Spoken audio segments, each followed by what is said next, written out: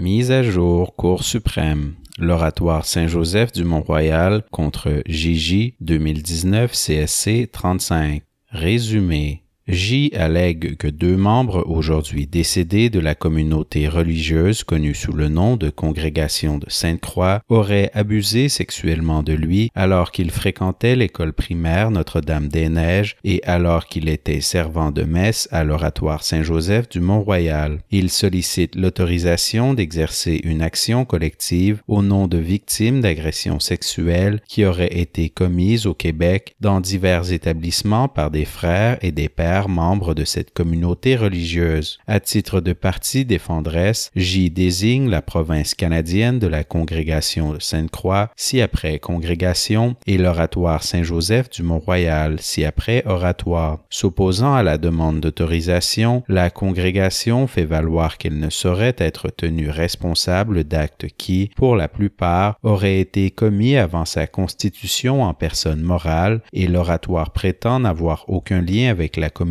religieuse connue sous le nom de Congrégation de Sainte-Croix. Par ailleurs, la congrégation et l'oratoire sont d'avis que l'action personnelle de J est irrémédiablement déchue en raison de l'article 2926.1 alinéa 2 du Code civil du Québec, ci-après CCQ. La Cour supérieure conclut qu'aucune des conditions d'autorisation énoncées à l'article 575 du Code de procédure civile, ci-après CPC, n'est respectée et refuse d'autoriser l'exercice de l'action collective. La Cour d'appel infirme ce jugement et autorise l'exercice de l'action collective contre la congrégation et l'oratoire. Arrêt. Le juge en chef Wagner et les juges Gascon et Rowe sont dissidents en partie et la juge Côté est dissidente. Les pourvois sont rejetés. Les juges Abella, Moldaver, Karakatsanis, Brown et Martin. La décision de la Cour d'appel autorisant l'exercice de l'action collective contre la congrégation et contre l'oratoire n'est entachée d'aucune erreur révisable et il n'y a aucune raison qui justifierait la Cour d'infirmer cette décision. Le jugement de la Cour supérieure refusant d'autoriser l'exercice de l'action collective contre la congrégation et contre l'oratoire est entaché de nombreuses erreurs de fait et de droit, et ce, à l'égard de toutes les conditions énoncées à l'article 575 CPC. La Cour d'appel pouvait dès lors intervenir et substituer sa propre appréciation de ces conditions à celle du juge de la Cour supérieure. Enfin, il y a accord avec l'analyse du juge Gascon portant sur l'article 2926.1 CCQ. L'action personnelle de J n'est ni déchue ni prescrite. Le second alinéa de cet article ne crée aucun délai de déchéance. L'article 571 alinéa 1 CPC définit l'action collective comme étant le moyen procédural qui permet à une personne d'agir en demande pour le compte de tous les membres d'un groupe dont elle fait partie et de le représenter. En vertu de l'article 574 alinéa 1 CPC, une personne ne peut exercer l'action collective qu'avec l'autorisation préalable du tribunal. Au stade de l'autorisation, le tribunal exerce un rôle de filtrage et doit simplement s'assurer que le demandeur satisfait aux 4 conditions énoncées à l'article 575 CPC. Dans l'affirmative, l'exercice de l'action collective doit être autorisé. Le tribunal procédera plus tard à l'examen du fond du litige. Ainsi, le juge de l'autorisation tranche une question purement procédurale. La Cour privilégie une interprétation et une application large des conditions de l'article 575 CPC. Lorsque la Cour d'appel siège en appel d'une décision portant sur une demande d'autorisation d'exercer une action collective, elle ne détient qu'un pouvoir limité d'intervention et doit faire preuve de déférence envers la décision du juge de l'autorisation. En conséquence, la Cour d'appel n'interviendra que si ce dernier a commis une erreur de droit ou si son appréciation des conditions énoncées à l'article 575 CPC est manifestement non fondée. En présence d'une telle erreur à l'égard d'une des 4 conditions, la Cour d'appel peut uniquement substituer son appréciation pour cette condition et non pour les autres. De plus, au stade de l'autorisation, le rôle du juge de l'autorisation est limité. Si celui-ci outrepasse son rôle de filtrage et impose au demandeur un seuil de preuve trop élevé ou se penche sur le fond du différend, il commet une erreur de droit justifiant l'intervention de la Cour d'appel. En l'espèce, étant donné les nombreuses erreurs du juge de la Cour supérieure relativement à toutes les conditions énoncées à l'article 575 CPC, la Cour d'appel était justifiée de substituer son appréciation à celle du premier juge à l'égard de toutes ces conditions. Le juge de la Cour supérieure a commis une erreur de droit dans son analyse de la condition relative au caractère commun des questions prévues à l'article 575.1 lorsqu'il a insisté sur les différences entre les membres du groupe au lieu de reconnaître l'existence d'au moins une question commune découlant du fait que tous les membres du groupe auraient été victimes de membres de la congrégation. En ce qui concerne la condition relative au caractère suffisant des faits allégués prévus à l'article 575.2, lorsque le juge a estimé qu'il n'y avait pas de faits précis et palpables allégués dans la demande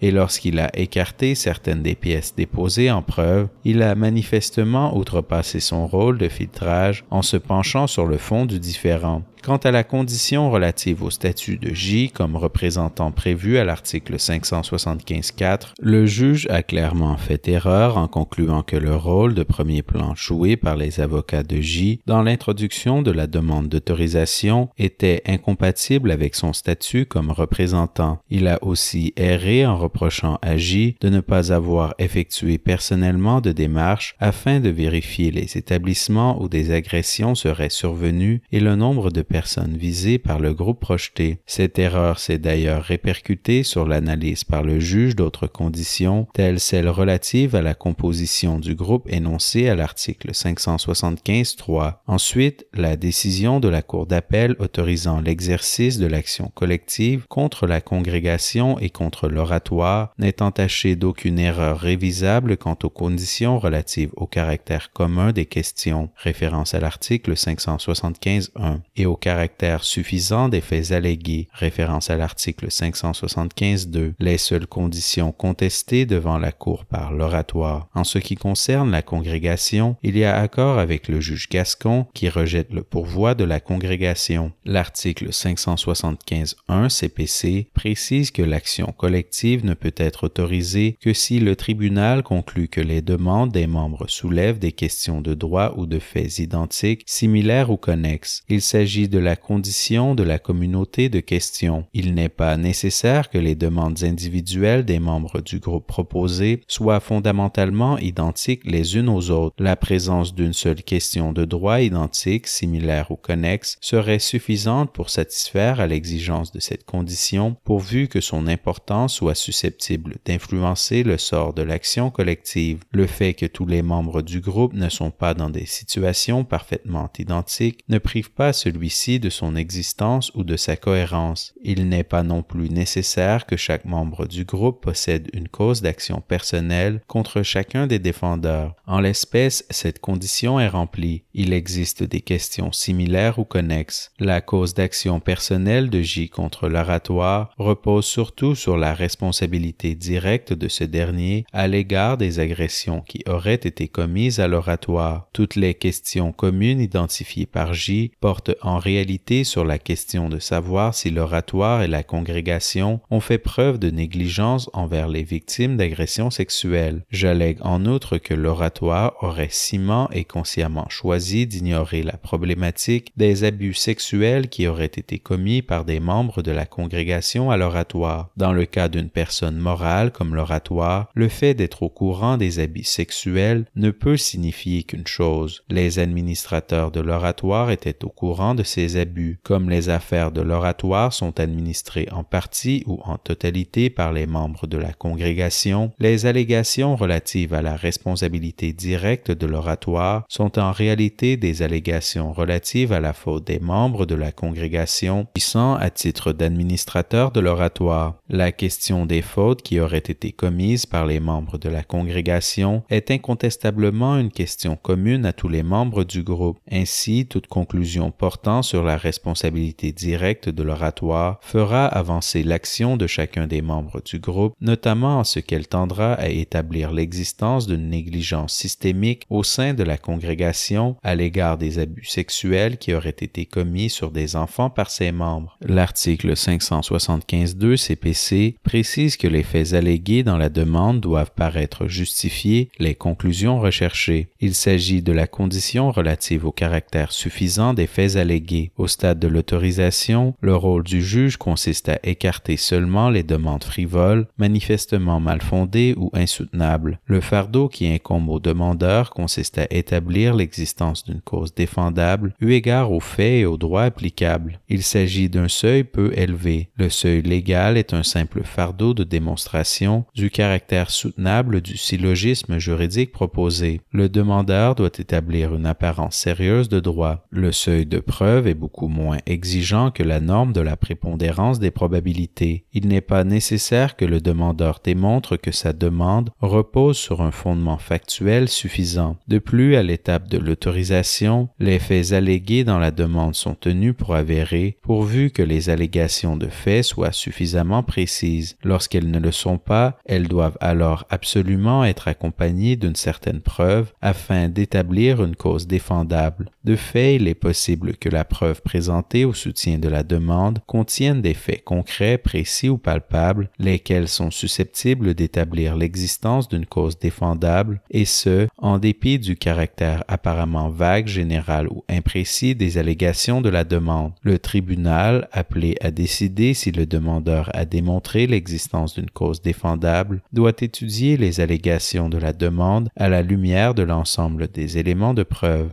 En l'espèce, J a satisfait au seuil de preuve et au seuil légal prévu à l'article 575.2 CPC. Le caractère apparemment vague, général ou imprécis des allégations de J figurant dans la demande doit être apprécié à la lumière du contexte entourant la demande et de la preuve présentée au soutien de celle-ci. Le contexte est celui d'événements survenus alors que J était enfant. L'absence de dénonciation à l'époque des faits explique l'absence dans la demande elle-même d'allégations de faits concrets, précis ou palpables. De plus, les allégations de faute apparemment générales de J visant l'oratoire ne sont pas formulées dans l'abstrait. Elles trouvent appui dans une certaine preuve. La cause d'action personnelle de J est fondée sur la responsabilité directe de l'oratoire à l'égard des agressions qui auraient été commises dans ce lieu par un membre de la congrégation dont l'oratoire avait fait l'un des acteurs essentiels de l'une des activités centrales dont l'oratoire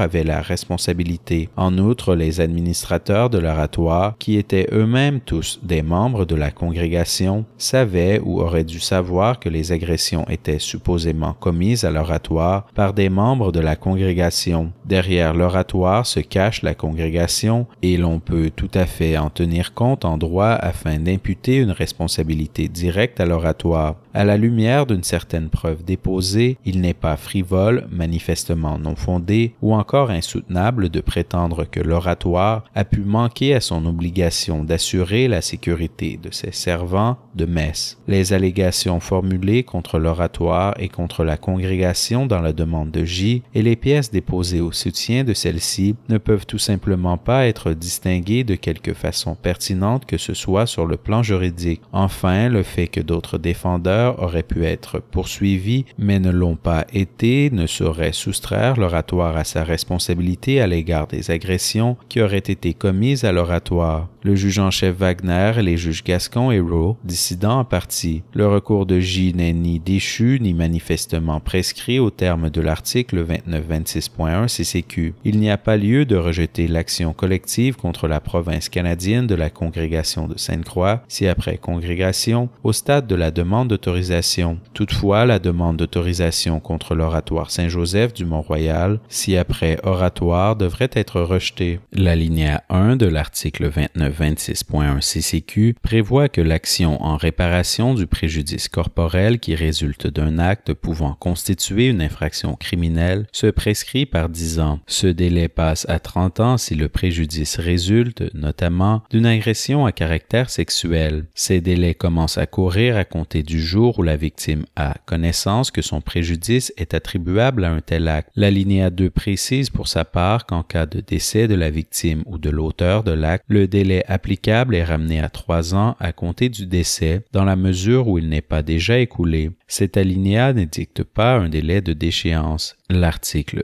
2926.1 CCQ fait dans son entièreté partie intégrante du régime de la prescription et l'alinéa 2 n'y fait pas exception. En droit civil québécois, la déchéance d'un recours ne se présume pas. En effet, l'article 2878 CCQ précise que la déchéance doit résulter d'un texte express. En cas de doute ou d'ambiguïté, les délais édictés doivent alors être interprétés comme étant des délais de prescription. Ni le texte de l'alinéa 2 de l'article 2926.1 CCQ, ni le contexte dans lequel il s'inscrit, pas plus que les objectifs qui le sous-tendent, ne permettent de conclure en une intention claire, précise et non ambiguë d'adopter un délai de déchéance en cas de décès de l'auteur de l'acte. La disposition ne contient aucune expression qui renvoie de façon explicite et non équivoque à la déchéance et le texte de l'alinéa 2 réfère au délai de prescription mentionné à l'alinéa 1. La proposition voulant qu'un délai de 3 ans soit intrinsèquement court est erronée. En ramenant le délai à 3 ans, le législateur rétablit simplement la prescription de droit commun qui s'applique au terme de l'article 2925 CCQ. Les notes explicatives accompagnant la loi modifiant la loi sur l'indemnisation des victimes d'actes criminels, la loi visant à favoriser le civisme et certaines dispositions du Code civil relatives à la prescription, ci-après loi modificatrice, dans le cadre de laquelle l'article 2926.1 CCQ a été adopté, et les modifications corrélatives apportées notamment à l'article 2905 CCQ, suivant lesquelles la prescription ne court plus contre les mineurs pour un acte pouvant constituer une infraction criminelle, confirme cette interprétation. Enfin, l'ajout de l'article 2926.1 à un endroit précis dans l'architecture du CCQ, soit le livre 8e de la prescription, constitue un indice additionnel de l'intention du législateur sur le sens à donner à cette disposition particulière. De plus, l'adoption d'un délai de déchéance irait résolument à l'encontre de l'objectif de la loi modificatrice de faciliter l'accès à la justice et mènerait à des conséquences illogiques, voire absurdes. En effet, les victimes dont l'agresseur est décédé ne pourraient plus soulever l'impossibilité d'agir puisque la déchéance ne souffre ni suspension ni interruption. La victime disposerait alors d'un maximum de 3 ans à compter du décès de l'auteur de l'acte pour intenter son recours, et ce, même si le préjudice ne s'est pas encore manifesté. Une telle interprétation aurait pour effet d'astreindre les actions en réparation du préjudice corporel pour les actes visés à l'article 2926.1 CCQ à un régime plus restrictif que les actions en réparation d'un préjudice qui ne serait pas attribuable à des actes pouvant constituer une infraction criminelle. Finalement, les dispositions transitoires de la loi modificatrice prévoient que les délais et leur point de départ prévus à l'article 2926.1 sont d'application immédiate puisque déclaratoire. L'adoption d'un délai de déchéance signifierait que les victimes dont l'agresseur est décédé avant l'adoption de la loi modificatrice seraient rétroactivement déchues de leur droit d'action 3 ans après le décès de cet agresseur, et ce, même si leur recours n'était pas prescrit avant l'entrée en vigueur de cette loi. Le décès de la victime ou de l'auteur de l'acte prévu à l'article 2926.1 alinéa 2 ne fait que modifier la durée du délai et non son point de départ qui demeure le moment où la victime prend connaissance du lien entre l'agression et le préjudice. Les débats législatifs confirment que l'alinéa 2 n'introduit pas un nouveau délai. Le décès modifie simplement le délai de l'alinéa 1 en le réduisant à 3 ans. En prévoyant que le décès d'un des protagonistes principaux déclenche l'application de l'alinéa 2, le législateur assure une mise en balance adéquate des intérêts que soulève la longue prescription, tels que l'incertitude qui pèse sur les biens de la succession et l'intégrité du processus contradictoire, sans affaiblir l'objectif consistant à faciliter l'accès à la justice aux victimes. Du reste, les dispositions transitoires de la loi modificatrice prévoient que les dispositions relatives au point de départ du délai de prescription de l'article 2926.1 CCQ sont déclaratoires. Ainsi, retenir le décès d'un des protagonistes principaux comme point de départ distinct signifierait que le droit d'action des victimes dont les agresseurs sont décédés plus de 3 ans avant l'entrée en vigueur de la loi modificatrice serait éteint rétroactivement. La réduction du délai prévu à l'article 29-26.1 alinéa 2 ne s'applique qu'à l'égard de la succession de la victime ou de l'auteur de l'acte. Sous le régime général de la responsabilité civile, le recours de la victime contre un tiers dont la responsabilité est engagée pour sa propre faute ou pour le fait d'autrui ne dépend pas du recours direct contre l'auteur de l'acte. La prescription s'apprécie pour chaque recours individuellement. Conclure autrement irait à l'encontre de l'objectif de faciliter l'accès à la justice civile pour les victimes d'agression et permettrait à des parties potentiellement fautives d'échapper à toute responsabilité. En l'espèce, c'est le moment de la prise de connaissance par J du lien entre les agressions et le préjudice qu'il subit qui constitue le point de départ du délai applicable, non pas la date du décès de ses prétendus agresseurs. Ce moment précis et son possible impact, le cas échéant, sur le délai de prescription applicable sera déterminé lors de l'audience sur le fond du litige. Au stade de l'autorisation, bien que les actes reprochés remontent à plus de 30 ans, l'allégation de J voulant qu'il n'ait pris connaissance de ce lien qu'en 2011 doit être tenue pour avérée. Il n'y a pas lieu de rejeter l'action collective contre la congrégation au stade de la demande d'autorisation. À ce stade, le tribunal exerce un rôle de filtrage qui vise à écarter les demandes frivoles et à s'assurer que des parties ne soient pas obligées de se défendre contre des demandes insoutenables, le seuil de preuve devant être atteint afin de déterminer si chacune des conditions énoncées à l'article 575 CPC a été remplie est peu élevé à cette étape préliminaire. Il suffit que le demandeur démontre l'existence d'une cause défendable eu égard aux faits et aux droits applicables. Toutefois, pour établir une cause défendable, il faut davantage que des allégations vagues, générales ou imprécises. Considérées dans leur ensemble, les allégations et les pièces déposées à leur soutien établissent l'existence d'une cause défendable contre la congrégation. En effet, bien que la congrégation n'ait été constituée qu'en 2008, il apparaît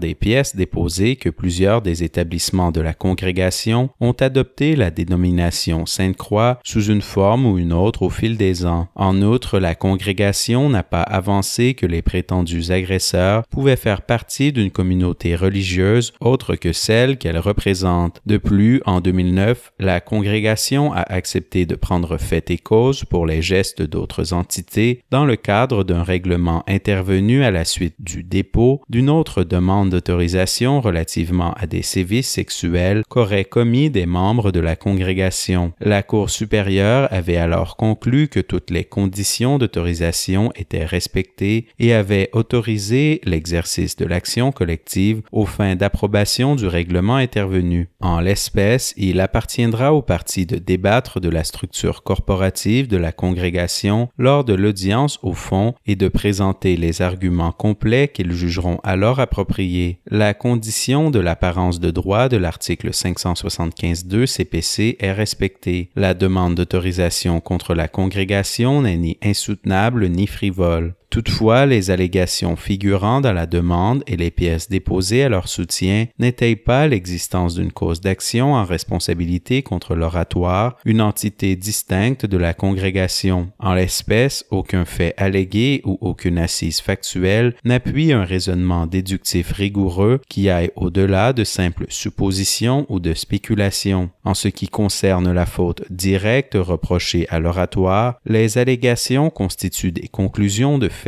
sans assises factuelles, des argumentations juridiques ou des opinions. À la différence du recours visant la congrégation, aucune autre allégation de la demande et aucune des pièces déposées à leur soutien ne vient étayer ces allégations génériques dont l'assise factuelle est inexistante. Rien n'illustre en quoi les actions ou omissions de l'oratoire auraient permis ou favorisé la survenance des agressions ou n'appuie l'allégation selon laquelle un représentant ou un employé de l'oratoire l'oratoire aurait tenté de dissimuler ses agressions. De plus, l'allégation voulant qu'il soit possible d'opposer à l'oratoire tous les éléments reprochés à la congrégation, puisque cette dernière aurait, par le biais de certains de ses membres, contribué à fonder l'oratoire, n'établit guère plus le syllogisme juridique requis en l'absence d'allégations précises et palpables de négligence de la part de l'oratoire ou de l'existence d'un lien de préposition entre ce dernier et les membres de cette communauté religieuse. En ce qui a trait à la responsabilité de l'oratoire à titre de commettante, il fallait à tout le moins alléguer que des membres de la congrégation étaient des préposés de l'oratoire ayant commis des fautes dans l'exécution de leurs fonctions.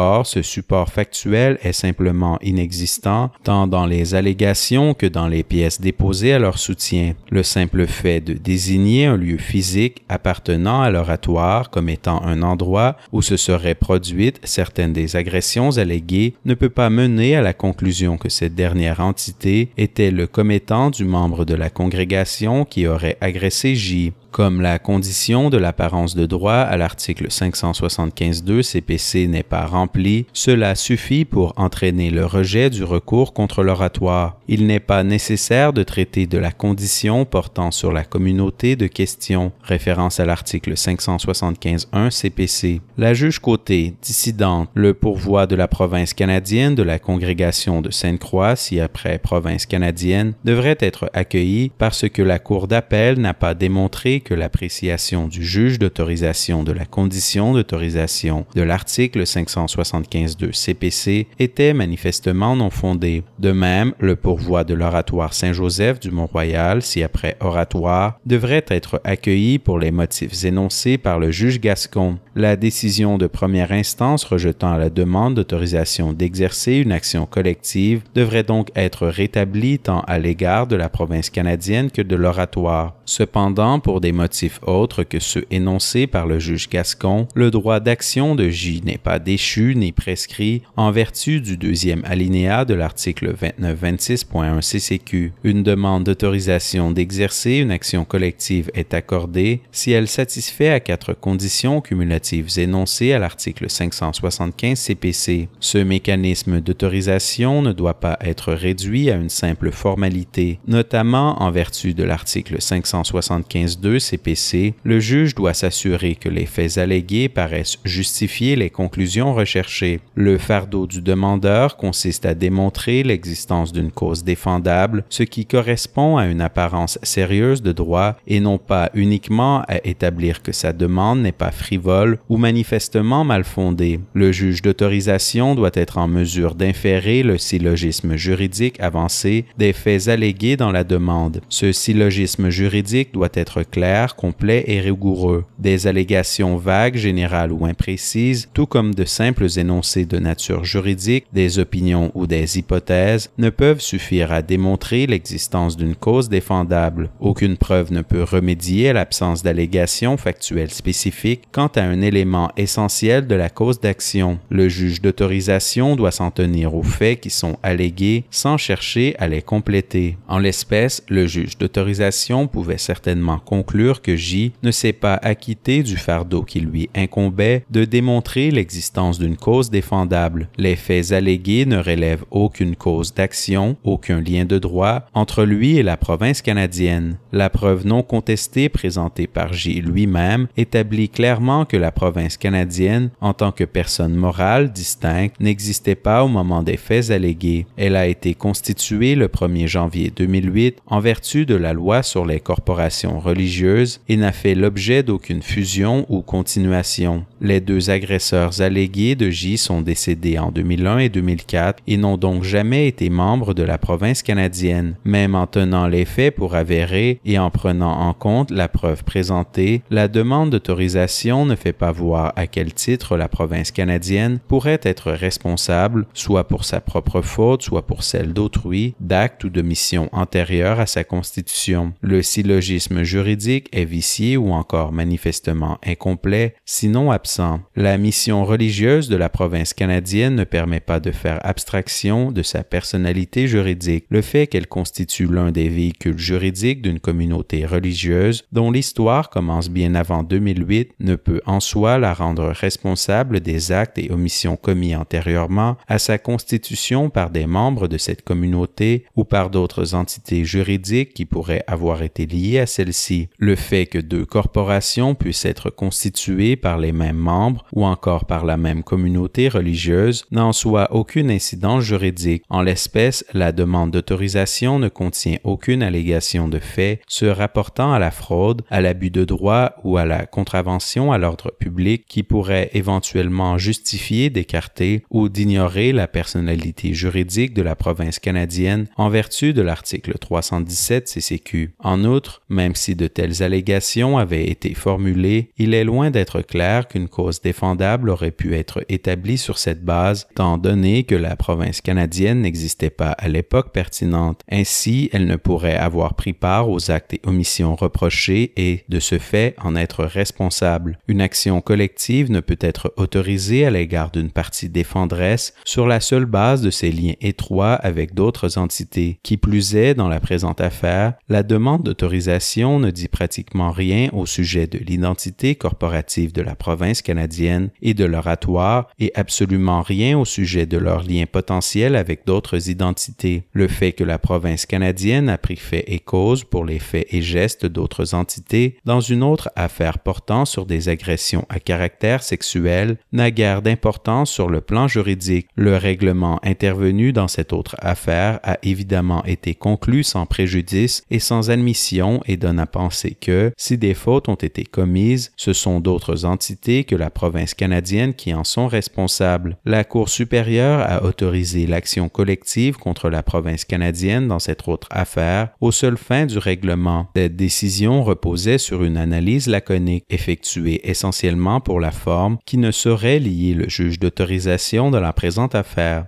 La province canadienne et l'oratoire n'ont pas démontré que le délai établi par le deuxième alinéa de l'article 2926.1 CCQ en est un de déchéance. La prescription repose d'abord et avant tout sur l'idée d'une sanction à l'inaction de celui qui a un droit à exercer, ce qui explique que certains mécanismes comme la suspension et l'interruption viennent en atténuer les rigueurs. La déchéance, quant à elle, a pour objectif de mettre fin rapidement, en tout état de cause, à la possibilité d'accomplir un acte déterminé. La déchéance a un caractère exceptionnel, elle entraîne d'office la perte d'un droit sans que son titulaire n'ait quoi que ce soit à se reprocher. Le législateur a donc prévu une disposition interprétative au deuxième alinéa de l'article 2878 CCQ, précisant que la déchéance ne se présume pas, elle résulte d'un texte express. Quoiqu'aucune formule sacramentelle ne soit requise, le législateur doit s'être exprimé de manière précise, claire et non ambiguë, afin que l'on puisse conclure à l'existence d'un délai de déchéance. Le libellé du deuxième alinéa de l'article 2926.1 précise que le délai abrégé de 3 ans court à compter du décès.